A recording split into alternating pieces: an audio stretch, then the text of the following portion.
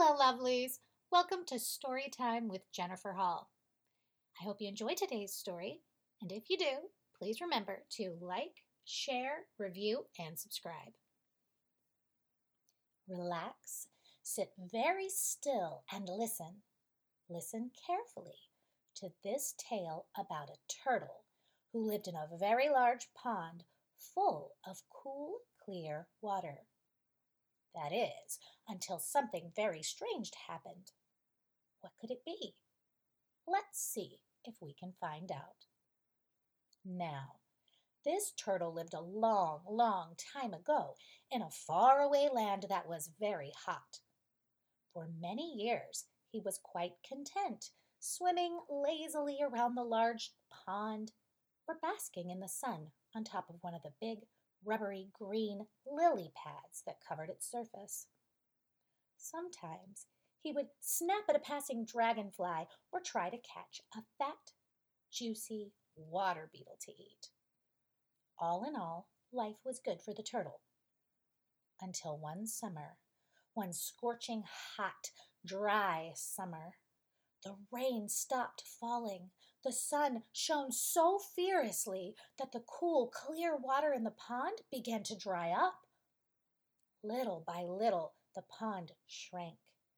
Every day it became drier and drier, smaller and smaller, until finally there was so little water left that the turtle decided he must take action to find a new home before it disappeared completely. But how on earth would he do this? Early one morning, as the sun took hold of the bright blue sky, the turtle set off to look for help. Before long, he heard two ducks quacking loudly to each other as they flew overhead. Quickly, the turtle called up to them, "Ducks, you ducks up there, please help me. My home pond is drying up. Would you kindly take me to a new pond full of water?" "But how can we do that?" replied the ducks. "We're flying in the air, and you're down there on the ground." Now, as it so happened, at that very moment, the turtle tripped over a long, straight stick that lay along his path. "What if you carry this stick between your beaks?" he shouted up. "Then I could hold on to the middle with my mouth, and you could carry me to a new pond." "That is a good idea," agreed the ducks, landing beside him. "But if we do, you must promise us that you will not open your mouth." And so it was agreed. The ducks placed the stick between them, and with the turtle holding on with his mouth, they took off.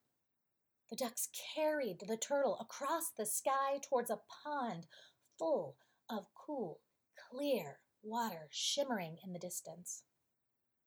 On the way, they flew over a field where some children were playing noisily.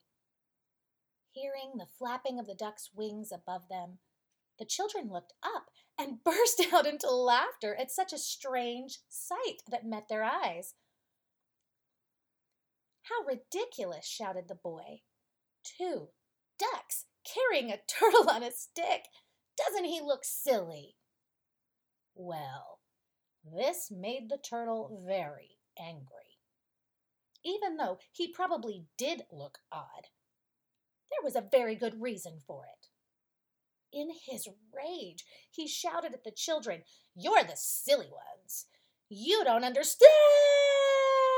And as he opened his mouth to speak, the poor turtle lost his grip on the stick and tumbled down out of the sun-filled sky, crashing onto the grass with a thump.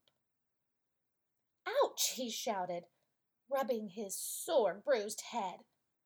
"If only I hadn't listened to those children. I'll think twice before angrily snapping at someone again." All too often, we open our mouths in anger instead of thinking about what might happen next. A wise person thinks before they speak, and if they can't say something kind, they keep silent. Think about that, lovelies. When we respond from anger, we usually only make more trouble. Go out, be kind, and if you can't, be silent. Until next time, beloved, namaste. Thank you for joining me for this episode of Storytime with Jennifer Hall. If you loved today's story, look down in that podcast description or run over to my website, storytimewithjenniferhall.com, to click the link and get a copy for yourself. And remember, if you loved the show, like, share, review, and subscribe.